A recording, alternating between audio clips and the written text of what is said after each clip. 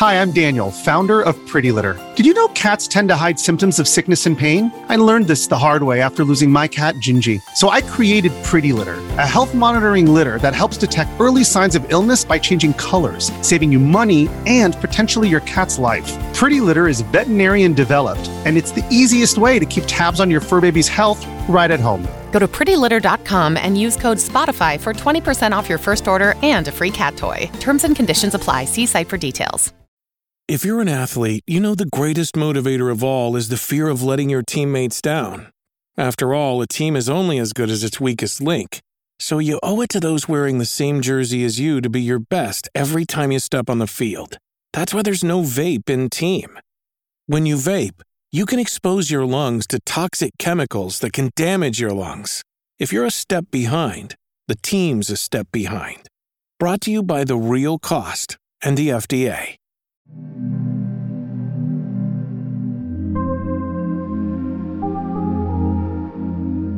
Welcome to this week's episode of Safe Room, a horror video game podcast and proud member of Bloody Disgusting's Bloody FM podcast network. I'm your host, Jay Krieger. And I'm the other one, Neil Bolt. And it's time for our monthly segment, The Inventory, Safe Room's review show, in which we discuss our time with a handful of newly released AAA and indie horror titles that left an impression on us, for better or worse. This month we're going to be chatting about My Friendly Neighborhood, Exoprimal, Nightmare Zapping. We'll take a quick break. We'll come back and chat about Xenonauts 2, Save Room the Merchant, and last but not least, Remnant 2. So we're going to begin with My Friendly Neighborhood, which is a game that I quite honestly forgot was coming out this month, and it ended up being one of my favorites, I think, of the month, which is, I'm getting a little bit ahead of myself, but I'm just really excited to not only have had the realization that, hey, this game's coming out this month, but that it really did click with me in a big way. So My Friendly Neighborhood was developed by John and Evan Zeminski, and it's published by Dread XP. In this game, it's a first-person survival horror in which repairman Gordon is tasked with shutting down a rogue broadcast of a now defunct children's Saturday morning puppet show titled My Friendly Neighborhood. Should be simple enough if it weren't for the sentient puppets inhabiting the studio who have a tendency to, well, hug those who get too close to them to death. Now Gordon must fight through the overly friendly hordes while solving puzzles along the way. Codes were provided by Dread XP, and as always, we are both contributors to Dread XP's editorial side of things. So, Neil, I played a little bit more of this than you, so yeah. I'm curious, for the brief slice that you had played, how did this game land for you? Better than the demo did, because I bemoaned the demo before because, I think we've discussed this about other games. Sometimes when you take a slice out of context in the middle of a game and slap it at the demo, and I get why, because you don't want to sort of reveal the beginning of your stories and all the different things that go into it, but it can leave you not really getting to the groove of things, and then I always instantly my brain just checks out of it and goes, no, I can't. I'll just wait for the game because that's the way. And I'm glad that was the case in a way, because you come into this and from the off it sets the scene really well. You really get into the atmosphere and vibe of the place, in a way that is, whilst also having a little knowledge of what the demo gave in terms of like the mechanics of it. But yeah, it's a strange one to sort of describe at first, because I think you and I were both surprised at just how survival horror-esque it is. Really, I mean, it's down to the inventory that's very Resident Evil. The aesthetic kind of gives a little of a Bioshocky sort of vibe to it. System Shock style.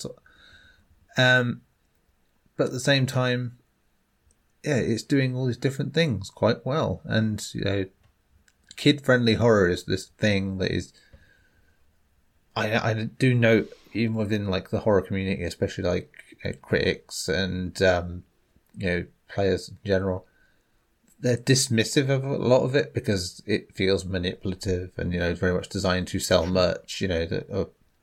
Only today, on this day of recording, we went to some fun festival thing at a local place with my daughter, and one of the things she won on a prize was one of those knockoff Huggy Wuggy dolls from, and then we went indoors to these stalls and they had little key rings of Gartner Banban the characters, and these are things that even I I know a bit of, but considering how big they are for that audience, it's all like foreign to me, so what's interested me with like the last couple of things that have come out from Dread XP is that they have had this kid focus, but they've been very much in keeping with what we'd expect.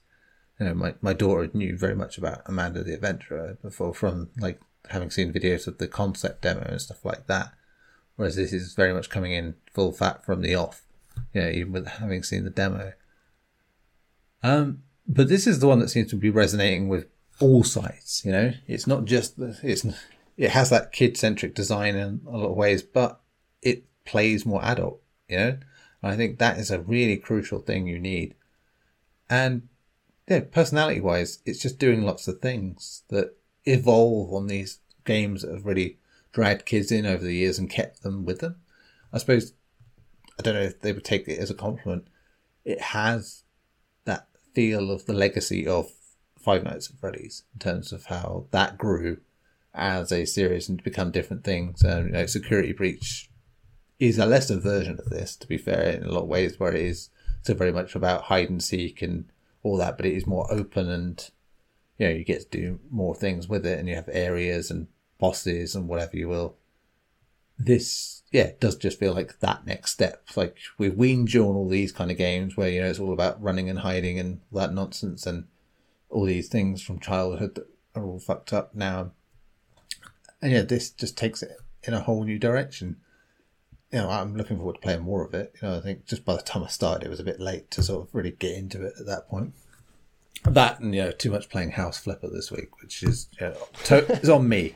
That's what happens when you just find yourself with too much free time to not worry about horror games. You're like, I could play the horror game, but like that, I'll do this thing that I wouldn't do in real life. Very well. But it's a really interesting game, I think, so far. So I mean, you've spent more time with me, so you've probably got a bit of a more in-depth sort of perception of it. Yeah, so I didn't play the demo when it was originally released, and I didn't see any of the marketing material for it. So other than a couple of screenshots that popped up on Twitter, I was under the false assumption that this was going to be mascot horror along the lines of Five Nights at Freddy's, right? So I assumed, it's going to be puppets, and they're going to have giant fangs and smeared with blood and these types of things.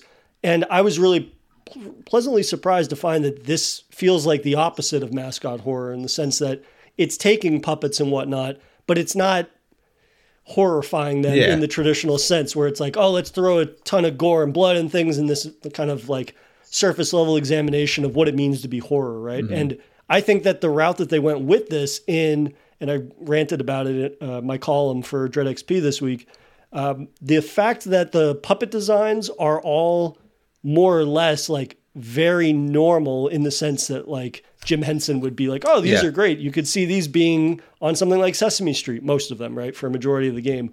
Since you haven't played too much of it, I won't talk about the back half of it, but for a majority of the experience, there are the sort of the typical puppets that you're going to be encountering, which are essentially 5 different puppets that have more or less the same abilities, but they have their own personalities, own voice, own costume design and whatnot. And the way in which they're utilized to be unsettling, I found, is far more effective than something that's just, smeared with blood or has giant talons, which is, you come across these puppets and, sometimes if they see you, they run right at you. But most of the time, when you walk into an environment, they're not immediately aware of your presence. So you see them kind of just staring off into space, and they begin to like mutter to themselves, and they're kind of like rocking back and forth in this almost dormant state, which I found to be far more unsettling, even once you kind of get a handle on like the weaponry and whatnot, which I want to get into, because I thought that was also this interesting twist that My Friendly Neighborhood has, in that it takes a lot of the staples of survival horror and other games that we've seen, but it has a unique spin on it that works for the world itself and the direction of the world, which I would say from start to finish, it does a really good job of taking the fundamentals and the foundations of other subgenres and the like, but they have that, Saturday morning kids puppet show twist on it in a way that makes sense, that doesn't feel forced. And, whether that be the approach with the puppets, or in terms of like the firearms, which I mentioned, which instead of, you running up against a bunch of puppets and then just kind of like doming them with 9mm or shotguns or something, the weaponry has a more child-friendly spin on it, but they're no less effective. And that's, instead of having a handgun, you have basically a Rolodex gun, and you can fire off sticky notes that have different letters on them. Then the shotgun is something along those lines, that it has typewriter scrolls in it. And then I think you have something like the typewriter knob that you can throw, and that's a grenade, and that explodes. So it is a really great example of taking the core setting and theme of your game and having all the other mechanics be representative of that. And furthermore, when you talk about the puzzles and the item management, that is through and through survival horror, which I was not expecting. Again, I was expecting something a little more action-oriented, something that was not as concerned with puzzles or item management. And the item management, you mentioned that this basically has the attaché case from Resident Evil 4, right? Yeah. So you have a finite amount of space to fit your things in there. And then if you go to a save room, you can kind of stash things in there. But it's more than that. Ammo can be limited at certain points. But on top of that, you collect these coins that can be used for health stations and save stations. So again, like, it has these very sort of fundamental principles of survival horror that at certain points in the game, if you're careless, like, you can put yourself in a bad way. Yeah. It's not to say that there's necessarily a plethora of boss fights or anything like that can really screw up your progress if you don't kind of pay attention to your item management. But I would say overall, the item management adds a little bit of pressure into approaching combat in each environment in a way that has a little more forethought than I was anticipating. And furthermore, as another nod to like Resident Evil, when you re-enter rooms, even if you have, in big air quotes, have killed a puppet, the puppets will respawn unless you go up to their bodies and you wrap them up in tape, which then ensures the next time you revisit the room, the puppets can't get up and whatnot, which is essentially like dousing the Crimson Heads in gasoline, which I thought was a great nod. And it almost takes on sort of like a Bloodborne-esque mastery of environments, in that you really do have to pay attention to, like, okay, if I'm going through this environment, you need to remember what type of enemies you're going to face. And the fact that you have the ability to dwindle that number down, like, you have to be doing this sort of like cost evaluation in terms of your inventory. Okay, I've got 3 rolls of tape. Am I going to use a lot of tape in this room, or am I going to save that for a later room that I might, revisit multiple times? Yeah. So having to factor those things in gave this world and sort of the traversal of it an extra layer of complexity that, again, I just was not expecting. And it made the game far more strategic than I was anticipating again. I guess in terms of the puzzles, like, this has a really great sort of construction that, again, is much like a Spencer Mansion in terms of, like, you find yourself going for stretches of like, okay, like, I need to find this key. I've come across 3, square doors that I need that key for to get through them. And when you finally find that key, it's that aha moment where the world just opens up, and it's so incredibly rewarding. And that is really much in tune with the pacing of the game, which is, it's one thing to say, okay, I want to do survival horror. Clearly, Resident Evil is going to be a point of reference. But how often do we see people that actually nail the timing between finding a new area or finding that crucial key item that then opens up the world in this whole new way? And in this, I think that it nails it really, really well. Yeah. I'm excited to hear, you getting back into it a little bit more. And, maybe we'll chat about this at another point down the line in Safe Room. But, I think that for a game that I had some pretty, misplaced expectations for in terms of what to expect, I was really quite surprised with how faithful this thing feels through and through to survival horror. Yeah. From the opening moments to, I think my closing runtime was like 3 hours and 30 minutes or something like that. So it's not something that overstays its welcome, but when it ends, it feels like, okay, I've gone through this sprawling environment and the various sets. There's like 4 or 5 studio sets that you get to go through that feel like legitimate, Sesame Street sets, if you will. And I absolutely loved that about it. Yeah. And, I was thinking as well with this family of developers, Dave is obviously very famous for Dusk, and that is great because it really evokes Quake in the best possible way and stuff like Hexen. But this is doing a similar job in a way in terms of it's great from what I played because it gets a very certain era. And that era specifically is when the GameCube came out and you had Luigi's Mansion and you had Resident Evil Remake. Those two games, two of my favorite games on that console. Like that, I love Luigi's Mansion. And this feels like the marriage of that, like that. It's the goofy weapons that you get, that side, the whole like friendly-ish nature of it, while still having undertones of something horrific. It's those things, but it has the structure that is more Resident Evil, and like I said, having the almost Crimson Head thing of having to nullify enemies so they don't return. So that is something I'm really fascinated with early on, and to hear that it's only a few hours long is kind of not relief, but I'm glad to hear it because I think you could easily drag it out.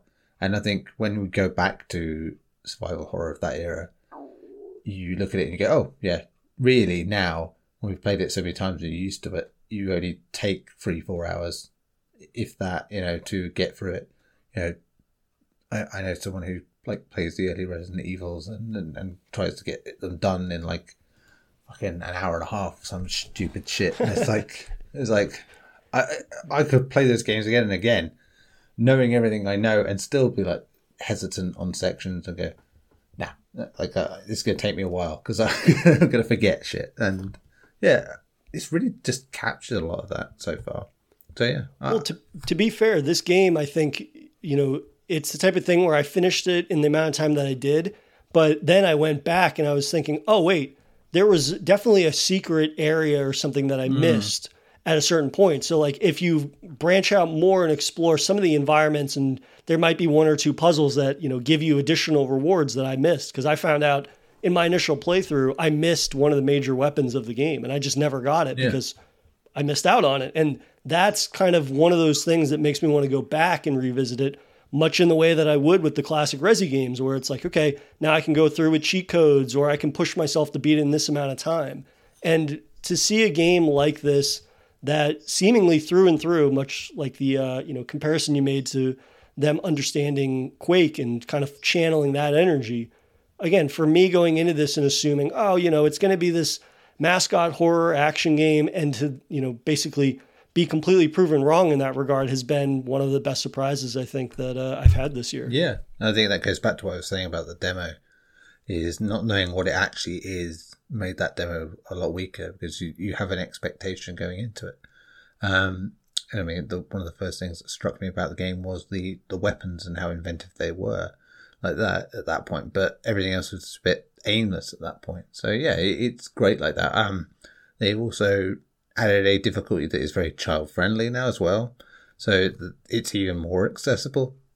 And I would say to people who I've seen a lot of reviews of this, especially on Steam, they're very much into the wanting to dog on everything that kids like in terms of horror. Like, oh, it's not Gartner Bandai, it's not Poppy's Playtime, it's not it's not Hello Neighbor and stuff like that. It's like, but without those games, kids wouldn't be interested, in horror in the same way. You can dog on them for being terrible to you because you don't find them scary or interesting, but they are gateways. We've had that for kids in terms of like movies years and years ago where you'd have gateway horror, and that's kind of died in a lot of ways now, but games have kind of taken the place of that. My daughter can reel off fucking any number of facts about those games like that without ever having played a second of them, so that is the gateway, and that leads to games like this. They can get comfortable with that, make the evolution to this. Survival horror is something that is very difficult to get into, in any way, shape or form.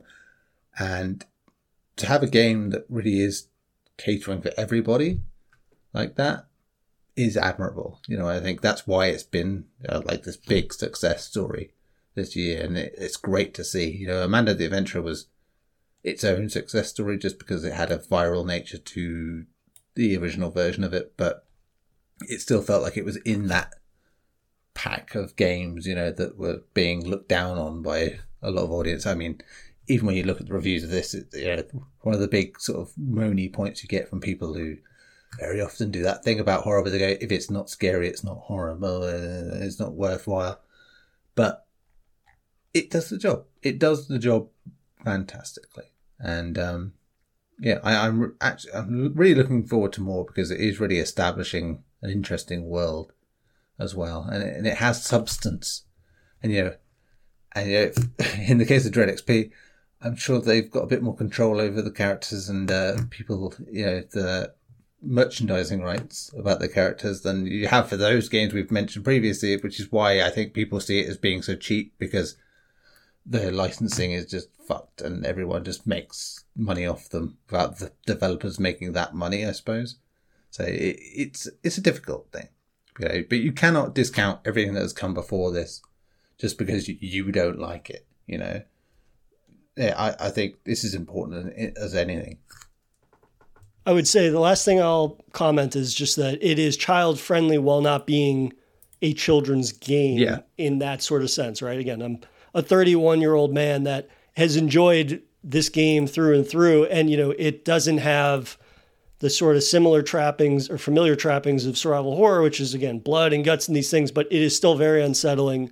And when the game goes full horror towards the end of it, that really does pop in a way that is quite effective because of the fact of how well managed the game is. It having tension and then having these more sort of, I pause to say like lighthearted moments, but it is this type of thing that has humor incorporated into it. Yeah. But this is not a very childish game, if you will, if that makes sense. But anyways, I think it's time to move on to our next game, which is Exoprimal, which you're going to tell me all about.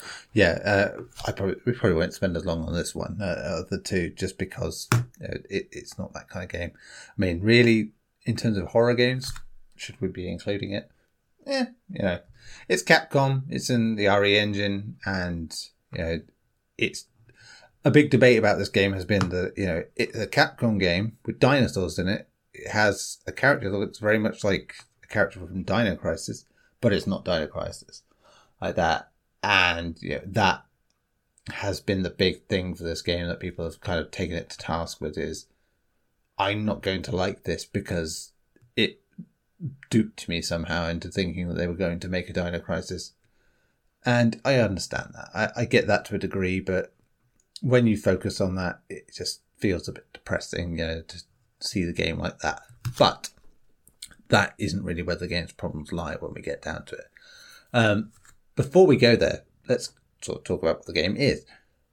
It's a co-op shooter in the vein of Overwatch to a degree, where you are a bunch of humans who ride these mech suits, these exosuits, if you will, and basically you travel back in time, but not that far, to fight dinosaurs that pour out of portals from the past.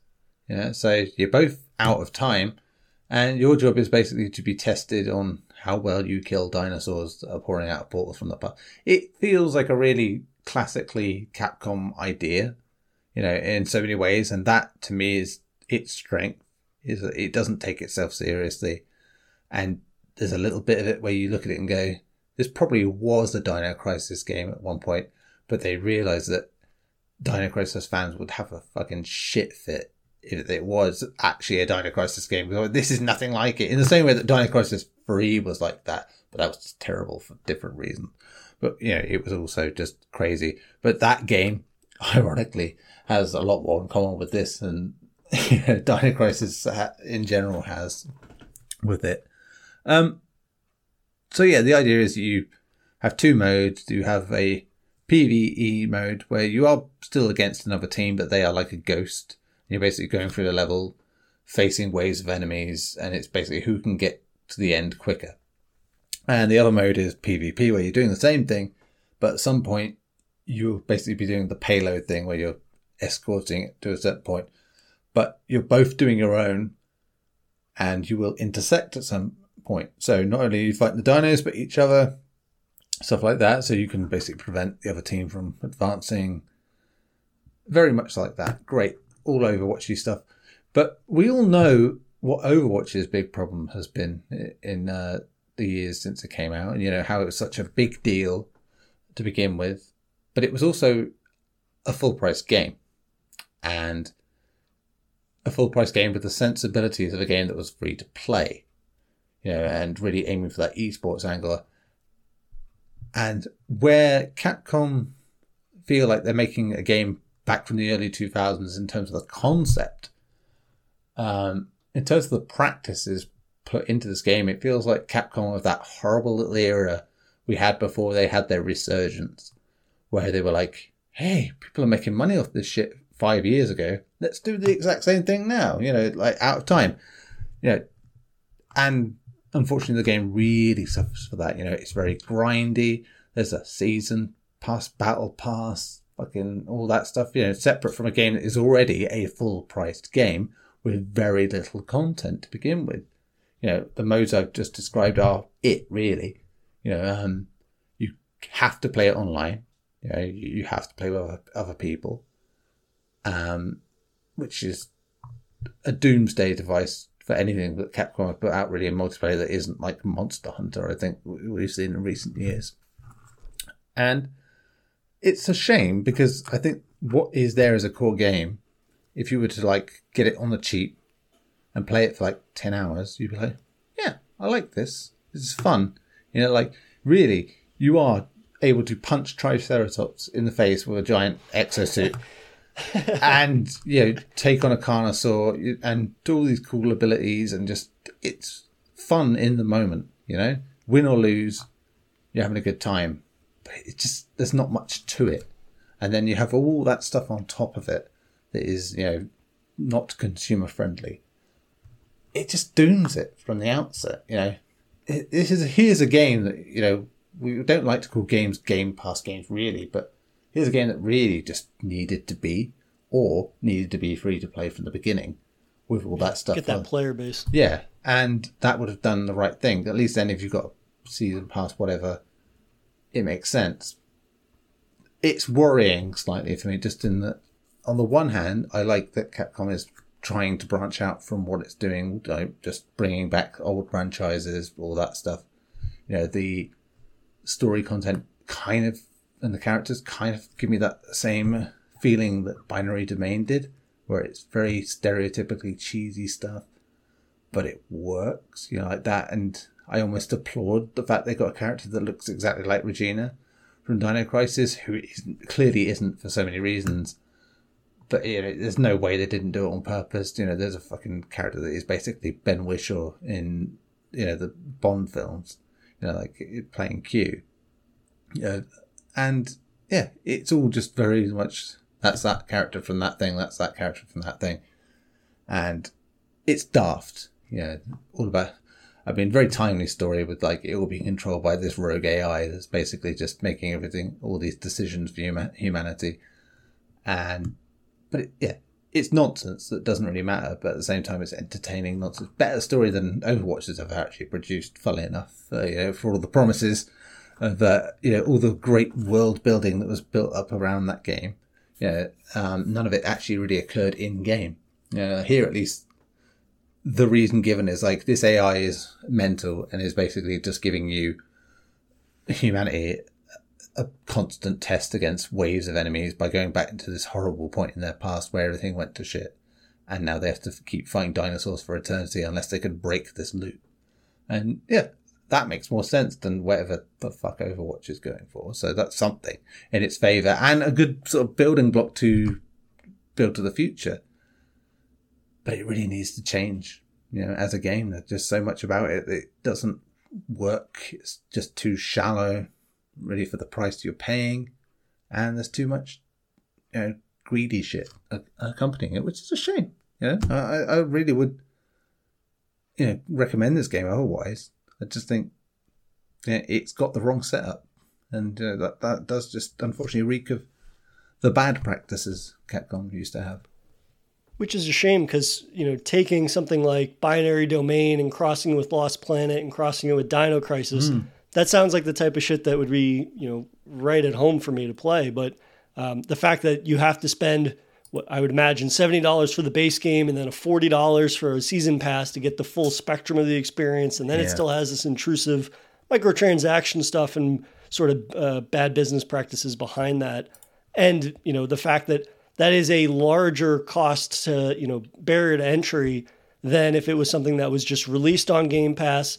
And then if you that core gameplay loop clicks with you and you buy that season pass for $40, you view that as like a deal, has that bigger, player base and whatnot. But I mean, granted, I don't know the numbers behind this game in terms of player base, but it sounds like something that, once people get it sort of hearing the bad business practices, perhaps, or the microtransaction being shoved down people's throats. I mean, that's basically like cancer for a game to build a core player base, right? People are going to just run from this basically when they're thinking about the options out there. And you mentioned Overwatch a couple of times. That game's fucking free, right? Yeah. So when you talk about what am I going to go with if it's a hero-based shooter or this or that competitive multiplayer live service game, am I going to go for the game I have to spend basically $100 or more to actually get the full swath of content, or the one that's free to start? I get sort of my hook, it gets its hooks into me, and then I can buy whatever season pass that then branches off into this or that content. Yeah, I don't see an avenue for this game to grow in that sense either. The modes they've got are probably the most fun way you could do the concept. Maybe you could do just like an endless horde mode, but even that would be like very much. How long are you going to do that for? Yeah, exactly. It's a much of a muchness, and it's a game that will no doubt get tweaked. May even find an audience, but Capcom's relationship with online games, if they don't work out the gate, even if it's their fault that they don't work, they tend to just shelve them. Look what happened to Resident Evil Reverse. It's like a game that died before it ever existed, effectively. Or Resistance, where they were going for the Dead by Daylight money and then just gave up the first sign of trouble. It's fine. They're doing well with everything. They can have a miss. I think as a game, it's not a miss. I think it's a pretty competent game. Looks great. Had some fun stuff in it. Like I said, if you can find it on a subscription service when it finally does go that way, or find it cheap, it's worth a bit of your time. If the audience is still there at that point. But that's the problem, isn't it? When you come to games like this, it's like, play it now while people are actually still playing it, and it might actually be relevant and fun, or try and wait out for a time where there might not be anyone playing it, and your chance of fun is diminished somewhat. We shall see. But yeah, it's a very okay game because of all these problems. But I think that's enough on that one. Yeah, well, I guess we'll move on to our next game before our quick break, and that's going to be Nightmare Zapping, which is the first, I believe, example of a game that we covered for Horror Byte, and then ended up coming to fruition as this full-fledged sort of project that is a full-fledged game that's on Steam now. So we covered this back in March for Horror Bytes, and Nightmare Zapping is from developer Maldo19, and that was just when it was an itch.io project that had basically the first slice of what the experience was. And now we have that original slice and then a whole new chapter. And so in Nightmare Zapping is an anthology horror storytelling game in which you are kind of like staring at this boob tube TV, and each channel on the TV represents a different tale of terror connected to the town that's encountering this supernatural phenomena. And now, as I said, it's a full-fledged Steam release that has the original content with an all-new chapter that features the nearby town of Laurel, which is basically experiencing the phenomenon that happened in the town of Canella in the first chapter, and now it's spread to now this nearby town. Special thanks to Maldo19 for supplying both of us with codes for this. And essentially, this is more content along the lines of what we got with the itch.io project, right? So it's more channels, but I think that while that's an overly simplistic sort of description of what this entails, I think that the more time and fanfare and just seeing a positive reception to that itch.io project really did inspire a new chapter with new channels that not only feels like a continuation of what made that Itch.io project work so well, but if anything, having that sort of audience support behind it, it feels like it pushed the developer to not only expand the content, but to refine perhaps some of the storytelling that's done with these new chapters. What I really liked from the outset was that this continuation of the supernatural phenomenon, which is basically this tentacle monster that has brought this sort of Cthulhu-esque hell onto the town that appears in multiple different ways. The new chapter that is included in this has new channels, but there's this summer festive theme tied to it. Yeah. So you have this big summer festival that everybody in this new town is all excited for and basically distracted by. And then you have all these small segmented storylines that are going on along the way that, the player then is going to see these small little bites of the horror that is actually happening behind the scenes in this town and whatnot, which was a really cool approach, I think, to take with this, because it kind of has that sequel energy of basically like a horror movie, right? You have the killer in the first movie, and now we have this themed one where it's like, oh, there's this summer festival and whatnot. And, the sweaty summer nights and what's going on, what is distracting people from seeing what's happening in their town.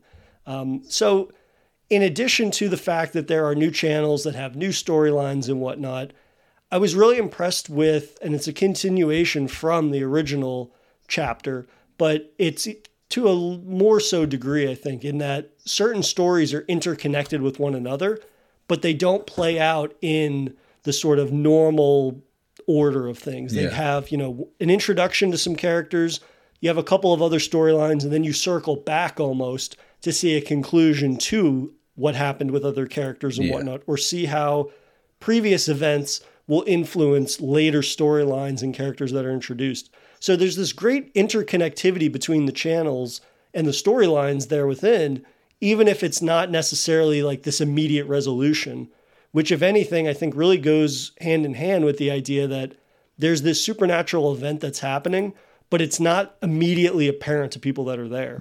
Because if it was, then, if we got immediate resolutions to each of these channels, it's kind of like, okay, how do people not realize this is happening? And so having sort of a delayed payoff almost for some of those storylines is really the most ideal way to handle that type of storyline. For instance, like there's one where essentially these kids stumble upon an abandoned house that then has that Cthulhu type tentacle monster in it. And then, later down the line in certain channels, you'll find out that like, oh, other characters end up in that house because a character has lured them there kind of thing, which was, again, this really great sort of interconnected small scale storytelling that I thought gave a nice through line between chapter 1 and chapter 2, or part 1 and part 2, that allowed this to have connectivity other than just, the main monster that's behind everything. It felt very much an organic continuation, kind of like a plague almost, if you will. But I'm curious for you, with your time you spent with it, what did you think of the final product of Nightmare Zapping? Well, as you know, when it came to Dread XP writing, this Horror Bites was always a source of like great inspiration. Like we do certain games, and something would just shout to me and say, not only do I have to talk about this on the show, I have to write about it like that. And this is very much one of the. And, I think I started that article by sort of saying, it was the personification of, like if you've ever seen or heard my words on the internet, then you know that I love to bang on about the magical time in my young adult life where I was discovering that weird shit on TV at 2 a.m. in the morning. It's my personal little nostalgia blanket, if you will. And it's a game that really is that. We've had so many games where I've said that, where I get that atmosphere, that vibe of it. But this literally is it. You're piecing together a story in that way as well, which I really thought was always a smart thing. And then when I found out Maldo was doing like a whole proper game of it, like that, and fleshing out even further, I was really excited for it. I so look forward to this, and having the luxury and time this week to actually sit down and play it, in basically one sitting, I think it was. So it was just beautiful. like that. Again, still very short by most game standards, but I think it works for what it is. And, you can come back to it in different ways. The extra stuff now that has been added really just makes it more intriguing as a game.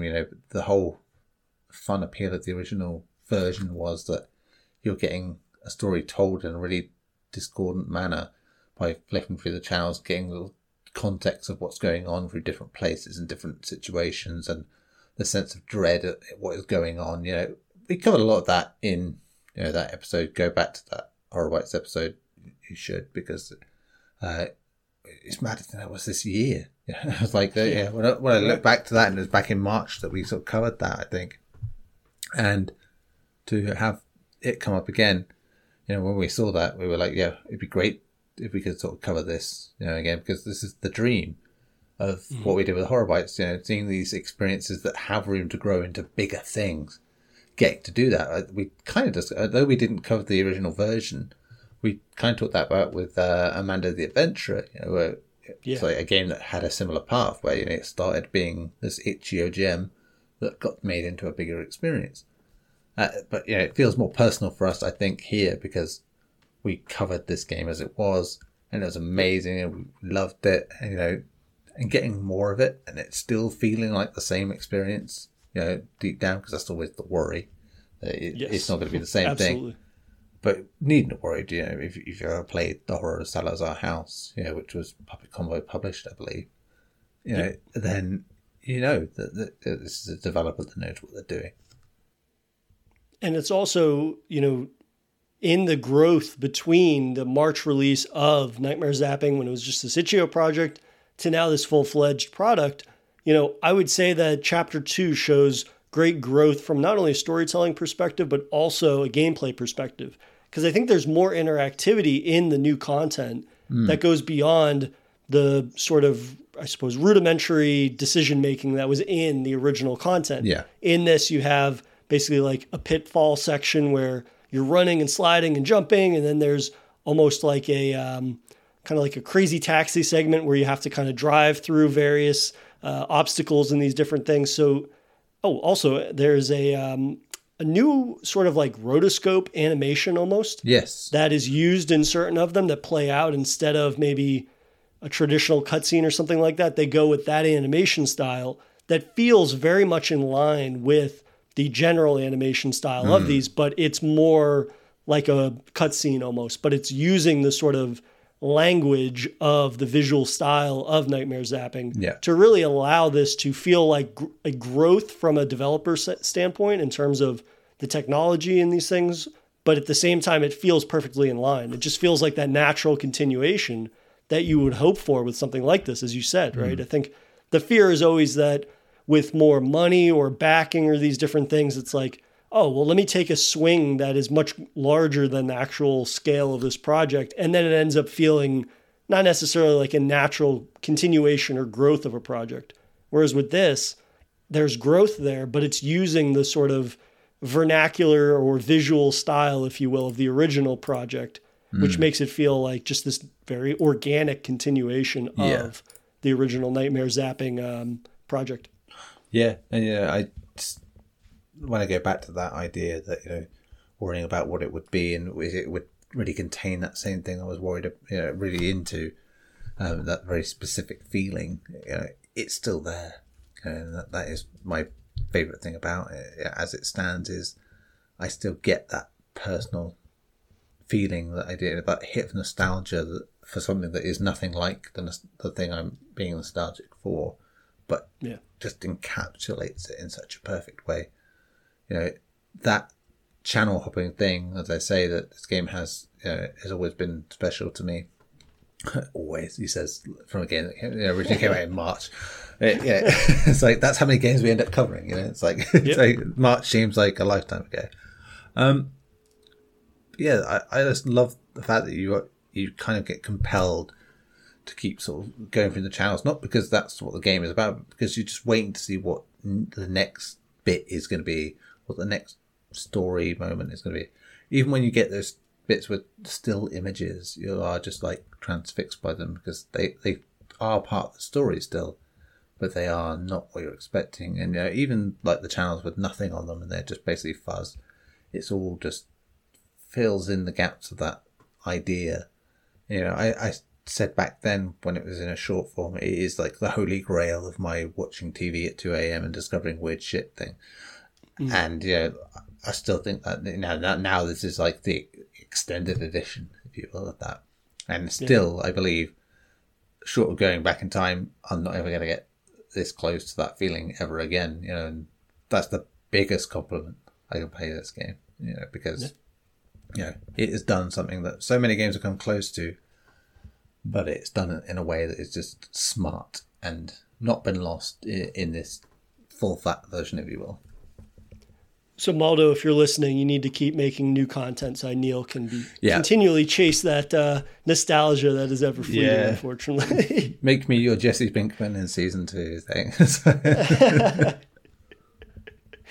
Well, that was Nightmare Zapping, and we are going to take a quick break before coming back to chat about Xenonauts 2, Save Room the Merchant, and finally Remnant 2. But more on those games in a moment.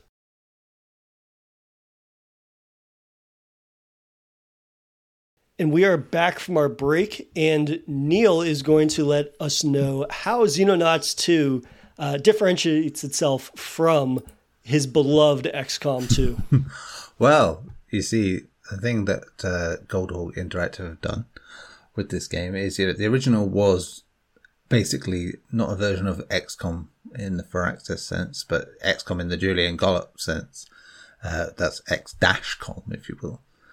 And it's like the best of both worlds. It's really throwing back to that original PC sort of heavy tactile nature of everything, down to the tiniest thing, whereas the modern one kind of simplifies things, which is, I found great, at the time of that series being a thing, because it simplified it at a time I needed it to be simplified. And now I kind of been itching for the idea of it being like more in depth, having all these like moving individual things down to like a granular level.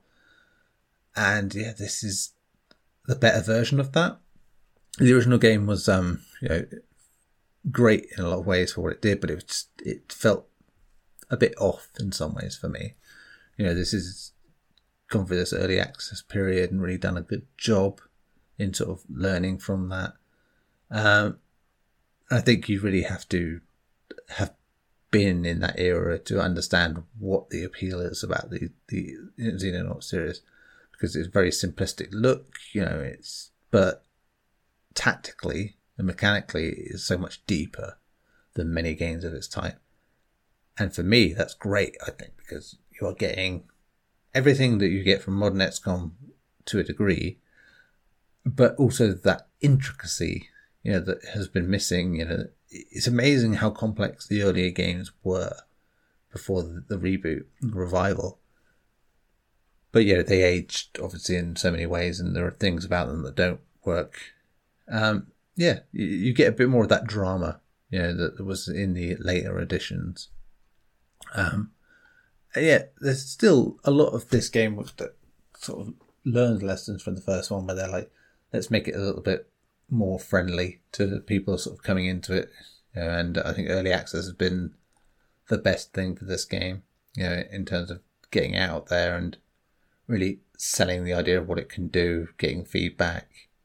And there's not a lot to say, just because I've gone on about XCOM before, and and that style of game, and it is that, just the old school stuff just as much. And it does a lot of things I like. My favourite modern XCOM game in terms of like the structure was when Enemy Within, where they added like this rogue human element that was like sympathetic to the cause of the aliens, like that, who would come and try and sabotage your shit and like that and do that. And there's that here, in this game in terms of the cleaners. And that really has a cool dynamic, because you're fighting a fight on two fronts, and the mystery of the aliens is bigger here, where they're coming. You're trying to prepare for the worst part of when it's coming, rather than like they're here, they're invading, you're right in the thick of it. You are set just before it really kicks off, and they are just on the outskirts of things, and you don't know a lot about them. And I think when you go into the research nature of it all, it fits a lot better, because you are coming into it with a sense of, like, we don't know everything. You know, we know bits from the first game, but, you know, it's still like we're trying to push away the chance of being annihilated when they do finally just ramp up their attack like that. And fighting this cloak and dagger battle against not only the aliens but their own sort of human subordinates lends this a much more intense vibe. I mean, this game is brutal, even with like a bit more of a hand-holding nature about things. You are just constantly overwhelmed with stuff. And yeah, one of the great things about these games is it kind of rewards the idea of failure in a way where you are kind of excited by it a little, where everything's going to shit and you can see that you are seconds away from disaster, but you want to see if you can just make one last roll of the dice that will change your fortunes or just keep things going a bit longer. Sometimes that doesn't work and that's obliteration, but sometimes you can come from the brink of everything being absolutely terrible to dragging it all the way back and pushing yourself into a victory stance, you know, that you never expected. And then, having gained the hubris of that, you can get shut down, basically, by getting too cocky and confident in a situation and not really taking your time. You really have to be careful in this game, you know, in terms of positioning. You know, characters don't automatically do things. You know, if you want to crouch or look in a certain direction, you have to make that happen with action points and everything like that. So every single motion and movement counts as an action, and you have to be careful not to like run too far. You've got to be steady, but you know the pressure increases on you as you go into the game, and you know you have to move quicker, but you know that that's risky, and the intensity just ups and ups and ups. So yeah, it's a really cool way of doing things. Yeah, that does feel like a nice way of doing throwback, whilst having a bit of modern styling to it.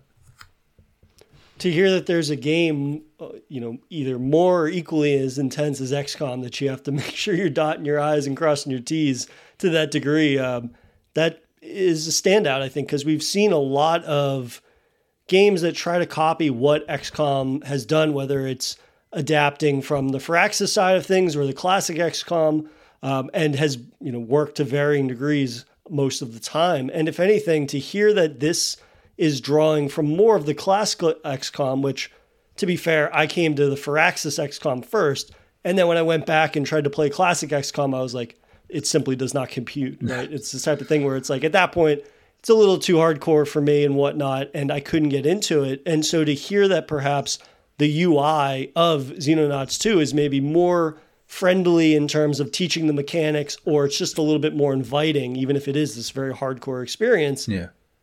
That's exciting in a way that I haven't thought about a lot of XCOM clones, if you will, or games that are trying to evoke classic XCOM or just XCOM in general. So to hear that, this is not only the sequel to the original Xenonauts, but it's more, I suppose, more in tune with like the modern gamer's palate, that it's more inviting to introducing those hardcore mechanics. Like, that's exciting in a way that I don't think I've thought about a great deal of XCOM clones. And the fact that, it's reverting back to that old classical XCOM style of the, top-down perspective and everything, which was never the issue that I had with getting into classical XCOM because, I grew up playing plenty of real-time strategy games and things like that. So, that aesthetic or that gameplay style always stood out to me. It was just sort of like pairing the crushing difficulty of classic XCOM with the lack of hand-holding or, the complexity with which that original game series really did, communicate the mechanics and whatnot. And to hear that's a little more streamlined, or at least presented in a clearer manner, really makes me want to check out Xenonauts 2 at some point in the future. Yeah, and it'll only get better because it is still in this burgeoning state where people can make it. I mean, one of the biggest bugbears in the early going is the fact the time missions are a big point of contention with a lot of people, and I get it, because given how devastatingly accurate you have to be with your thinking. They can be shit to do if it goes wrong. It becomes very frustrating, and I think maybe it needs a little slider here and there to sort of accommodate. I think one of the most welcoming things XCOM 2 did, in the Firaxis era, was adding these sort of things where you could push certain things out a bit, so mission timer times would be extended, or stuff like that, or health things could be different. It probably needs that just to get that, or just change the balance somewhat, because some of them are just like you dread when a time mission comes up, because you know what it means. You know that any slight deviation from whatever you plan out is going to fuck it up, and that's thrilling, but also just devastating. And I can really see why a lot of people could be iffy on that bit.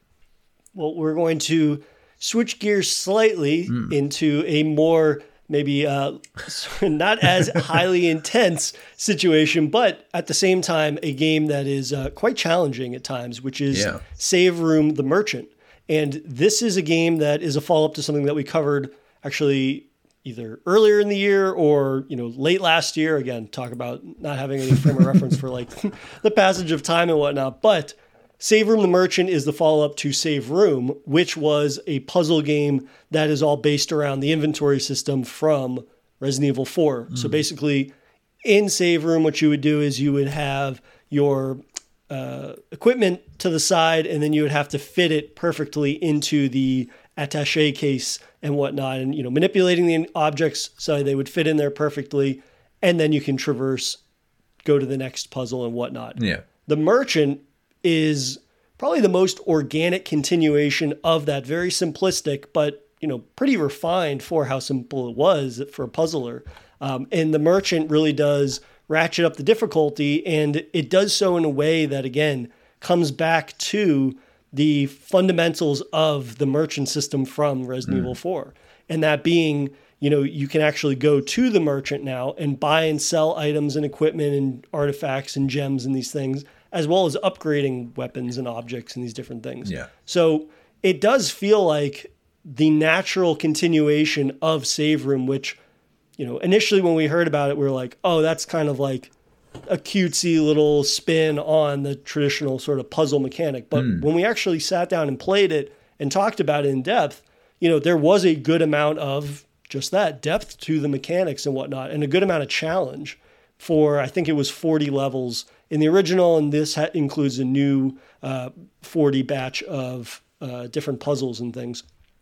And I would say that this is even more complicated in the best way possible, because it utilizes these new mechanics of going to the merchant and, buying and selling equipment, because, I think puzzles now have basically two stages, which is you begin with a certain amount of objects or items, and half of them are more or less artifacts that, much like Leon Kennedy would go out into the field, he's going to find these things and he can sell them to upgrade weapons and buy new weapons and equipment in these things.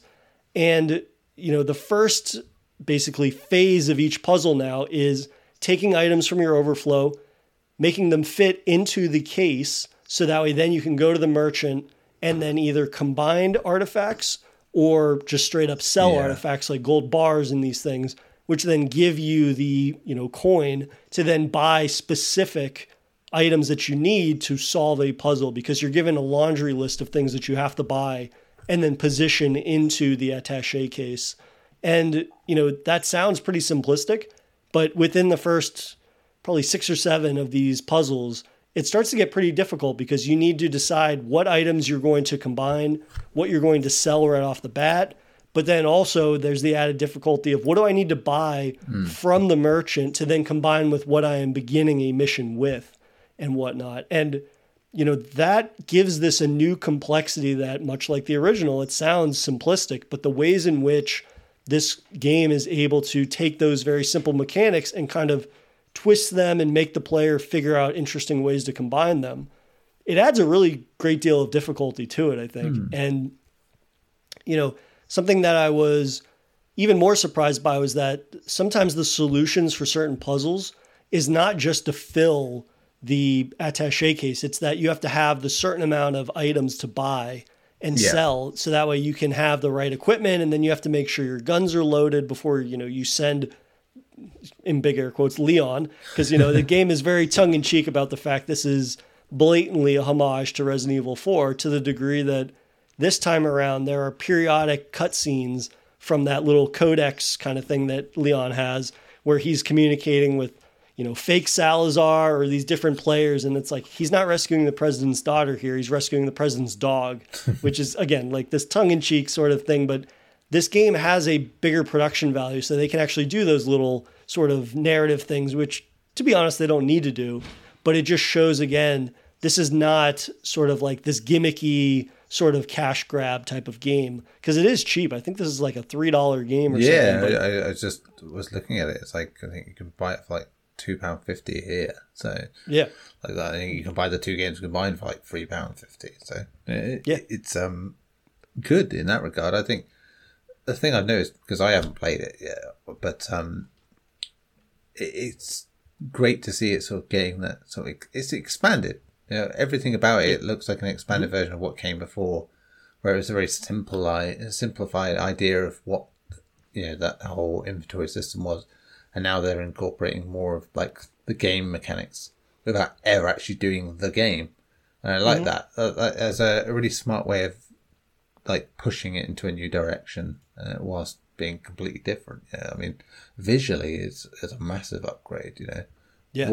But it still feels very Resident Evil 4, you know, which is exactly what you want, isn't it? Yeah, and I just love that, again, it's a slight tweak to the overall purpose of solving each puzzle, which in the original, it was just fill your case and you move on to the next one. Whereas with this, there's like just barely a little bit of logic applied to it. Make sure that you send the person out into the field with loaded weapons, some health supplies and whatnot. And then when they come back, they've got a case full of, you know, artifacts that they've pillaged, basically. And then you sell those. And it's, again, it follows the natural flow of a Resident Evil game. And that wasn't in the original. You could have probably made a puzzler, again, that doesn't actually include that sort of aspect to it. Yeah. But it just makes it feel like that much more of a full-fledged, realized continuation of something that I think a lot of people probably wrote off as being this gimmicky thing. Like, not to put down, you know, how much we're in favor of, you know, itch.io small slices of horror and horror bites and these things, but like, this could have very easily been the sort of thing we'd see in horror bites where there's maybe 5 or 6 levels. It's a little bit of a sort of test of including a puzzler spin on Resident Evil, and that'd be the end of it. But, you know, from the original to now the sequel, it is this fully fledged game that really does draw from the homage, but does not, I think, overly rely on it in the sense that it would be a detriment to the overall complexity of the puzzles. Because at its core, it's a very competent, even, you know, I would say exemplary puzzler based on that mechanic. And it's the basis of the homage, but that's not the entire sort of gimmick of the thing, right? It is a little bit of a gimmick, but overall, like, it stands on its own as a puzzler that is actually challenging to the degree. I didn't finish it, I should say that. I got about 25 levels out of 40, I think.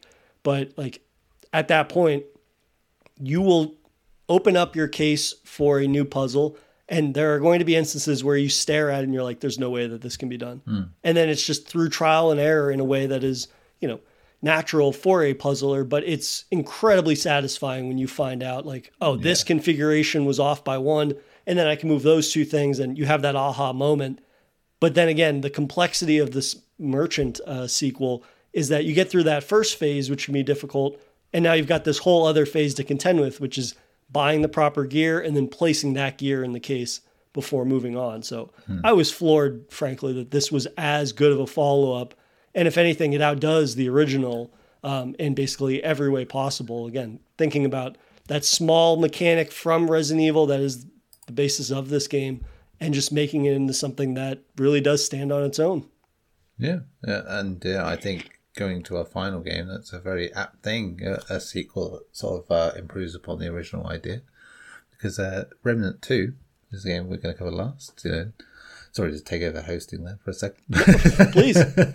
By the end of this episode, I'm ready for somebody to tap in. Okay, so this is in my ballpark anyway, because I'm the one that covered it. But I also, to be fair, I didn't play it, so it's more than appropriate for you to introduce it. Well, yeah, and in fairness, that's because the game barely came out by the time we got recording at this point. So yeah, Gunfire Games, the original Remnant from the Ashes, caused quite a stir for what it was. In the world of Soulsborne style games, if you will, it was one of the outliers because it did things that made it stand out. You're really looking for an angle when you get into that to really not beat From Software at their own game, but do something that makes it stand out whilst building on those established ideas. And, I didn't much care for that original game, but I did appreciate the ideas. And it's not too dissimilar a story in some respects with the sequel, but I think the ambition here is more admirable, and I can see why, much like we began the show with My Friendly Neighborhood, where it's become a hit, and people are raving about it online. Big sites are covering it and stuff like that. Remnant 2 is like kicking ass at the minute, in terms of in terms of online play and people watching it, and in terms of coverage. And it's well deserved, really, because it is like a bigger, better sequel. Those promises the original game had have been refined. This is one of a smaller studio to actually use Unreal Engine 5 and a lot of the tech with it, without using all of it. They are using aspects of it that make it work in places that beyond it's punching above its weight as a result. Especially in terms of like the lighting, it is just fantastic. So yeah, in simple terms, it's set before, sometime after the events of the first game. It's a post-apocalyptic world where these fawny creatures known as the Root are basically just infesting the world, and makes traveling around really difficult. And you are basically one of whatever class to mop up those problems whilst investigating different places as you do so. The game kind of brings two big flexes to the party, both sort of inherited from the predecessor. It's a Souls-like that has guns, so that's the first thing. You're like, oh, well, there you go. That's intriguing in itself, so that works pretty well for it, I think. But also the fact that the structure is somewhat procedural, here especially so, I think that is the more interesting part, because your playthrough can go entirely differently to someone else's. We see From Software games, in this ilk, and generally, people know where you can get from point A to point B to point C, like this, like that. You can, you may play differently to someone else, but if everyone got given the same guide, they would go the same way. Not quite possible here, because you can randomly be sent to different worlds, and there's a very different structure. Like you have like futuristic sci-fi worlds and like lush overgrown forests and things like that, and like the opening area is very much Last of Us knockoff sort of post-apocalyptic world. Again, visually often punching above its weight in terms of how it looks because of the use of Unreal Engine 5. Occasionally showing those sort of like double A sort of studio sort of things where rough edges that you don't visually see. They're not there in that sense, but you feel them, and that's often a bit iffy to you. That can put you off, because it's like when you see like a blockbuster movie that isn't really a blockbuster, and it just has all the aesthetics of it, but that you can tell the budget's not quite there in certain places. And so you kind of don't know whether to judge it on the big scale or the low scale, and you can feel a bit conflicted about that. But that is neither here nor there if you're sort of going into what it does as a game. So, like I said, the good thing is that you can have a discussion with someone and say, well, I did this area, and then I got to this area. And someone else will go, well, my second area was this place, and very different from you. And while much of it within those levels can, be set in stone as to what you do, the bits in between can be very different. So, the problem with that, of course, is you don't really get cohesion in terms of storytelling. It's very much like more reliant on that idea of gameplay and just going through challenges differently. Yeah, the gameplay is good enough. I think that that doesn't matter. I mean, it's not spectacular, but the class system it has with the use of guns, I think they go together really nicely. And it gives you genuinely varied play styles to sort of go through with this stuff. One of my, the one I picked on my playthrough was like a gunslinger style, Duck Tower gunslinger. Because, genre hopping, post-apocalyptic tale. So why not? And, it worked exactly like I wanted it to. Like that, it felt right. While they are very stereotypical classes, really, when you boil them down, just whatever their names are, whatever you get to do, they are the same bunch of classes you get in every game that has classes. But at the same time, it felt cool, to use and really interesting. And throwing that kind of character into different types of world, like that you don't know what's coming next in terms of what you're going to approach. It's quite exciting, like that. It's a difficult game to really get into in terms of like navigating places sometimes. I think it works better when you have people with you, co-op play is actually a more permanent fixture than in a From Software game where, you are, 6-page manual on how to make people turn up in your game sort of thing. And I think the game really does just sing when you have a team of people with different classes working through these worlds.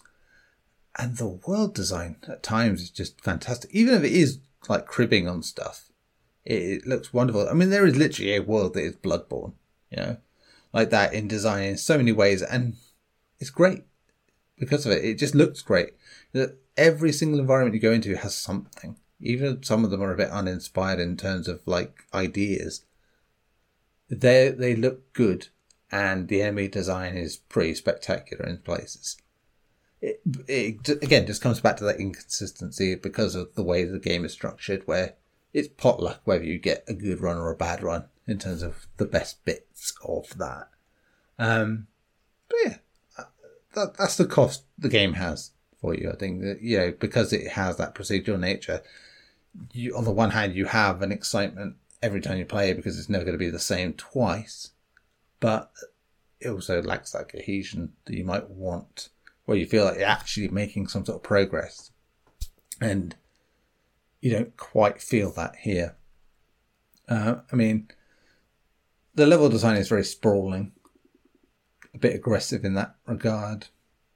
And because it's somewhat procedural in places, it feels hard to sort of get a grip on where you're going. And again, this is why having other people involved kind of makes it easier, because it's easier to navigate. And, given we are talking about a game that is a Souls-like in so many ways, you are going to go into it with a certain degree of trepidation when it comes to combat, because you're going to get your ass handed to you either way. There's very little in the way of signposting. I think I wrote that it has a very firm attitude of figure it out, dingus, to everything you do. That ambiguity is not going to be for everyone, but I think it's probably a large part of the appeal for the people that are really revering it right now. It's grand in so many ways. It's a very difficult game to sort of summarize for me in some ways, because I think it's really good for what it does, and I think it's got really interesting ideas. I don't think they're all pulled off that well, but I've not really seen a game outside of a From game really do something as interesting as this consistently. Because normally there's something really good in these games that aren't by From, that have a good hook, and you're like, oh, that's intriguing, and then they'll miss some fundamental point, and the rest of it will feel a bit sour. This really does feel like its own thing, whilst cribbing heavily from other things at the same time. And I think that's about the closest you get. I think it's different enough that it's a good game, and it deserves the success it's getting, without a doubt. I guess my big question would be then, do you see a path for the continuation of either a player base or, just from a content standpoint that perhaps you do not see with something like Exoprimal?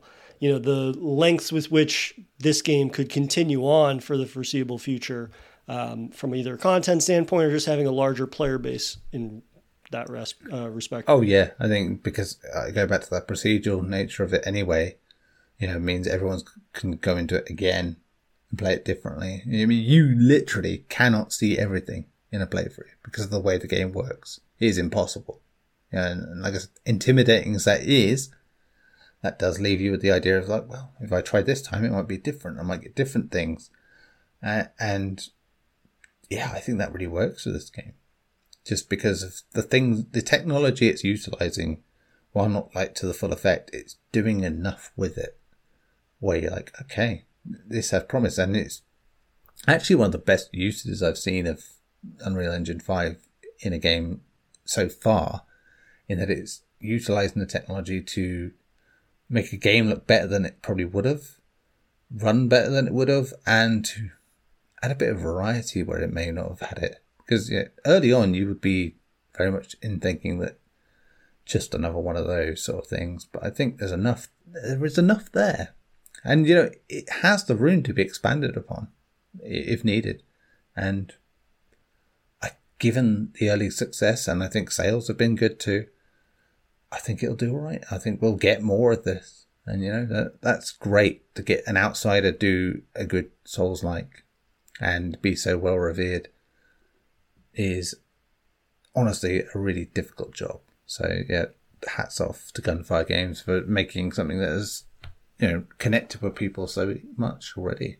Yeah, I mean, that sounds like an insurmountable challenge in many regards, and yet to hear that something has delivered on that in a way that, is clearly drawing some pretty clear inspiration, mechanically speaking, and also maybe a little bit world speaking, but at the same time, like, is able to do its own thing in a way that is entertaining, whether it's similar or whether it's, being this sort of branching experience type of a thing that has more of an emphasis on multiplayer. I mean, that has me certainly more excited than even thinking about checking out Exoprimal. Yeah. You kept talking about like the world of Remnant 2 and also just the sort of post-apocalyptic sort of aspect of it, like playing a gunslinger. I mean, you're speaking my language, so that's definitely one of those experiences that I definitely need to get on board with sooner rather than later.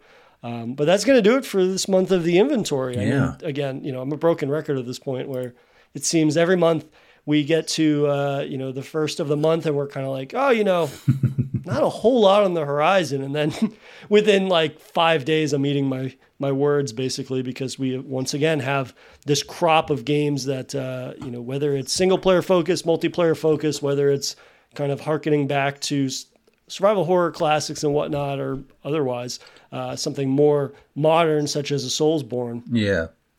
Seemingly, we always find these little gems that definitely stand out, whether they're AAA or indie. And, with something like Nightmare Zapping being basically like a dream come true in terms of seeing a horror bite project flourish to a full-fledged project that ends up on Steam and whatnot, and can, get that financial support, but also, having this sort of permanent home on Steam, right? Yeah. It's not the type of thing where it's like you see a project on itch.io and then all of a sudden it kind of disappears once in a while or something like that, the kind of ever-evolving digital landscape of indie games and whatnot. So it was nice to go from something like Nightmare Zapping all the way to maybe a bigger AAA project such as Exoprimal that has that big studio backing and whatnot, and cover, all the bits and bobs in between that. Yeah, and I think we'll just sort of point out that there probably won't be an inventory traditionally next month because Jay is going on a much-deserved holiday. And we will do our sort of games of the year so far in place of that.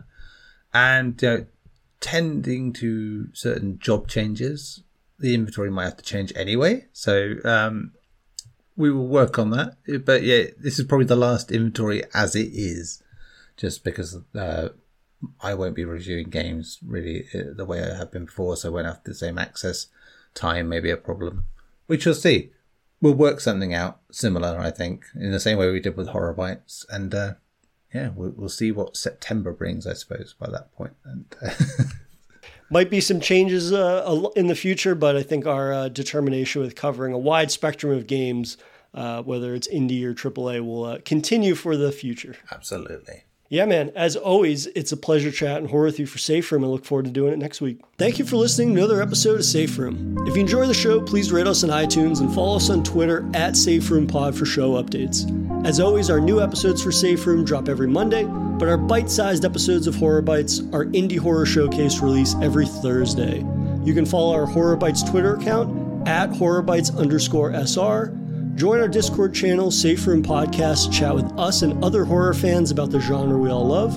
And finally, you can send emails to saferoompod@gmail.com if you'd like to share your thoughts on a game we're going to cover. Thanks again for listening, and we'll see you guys next Monday.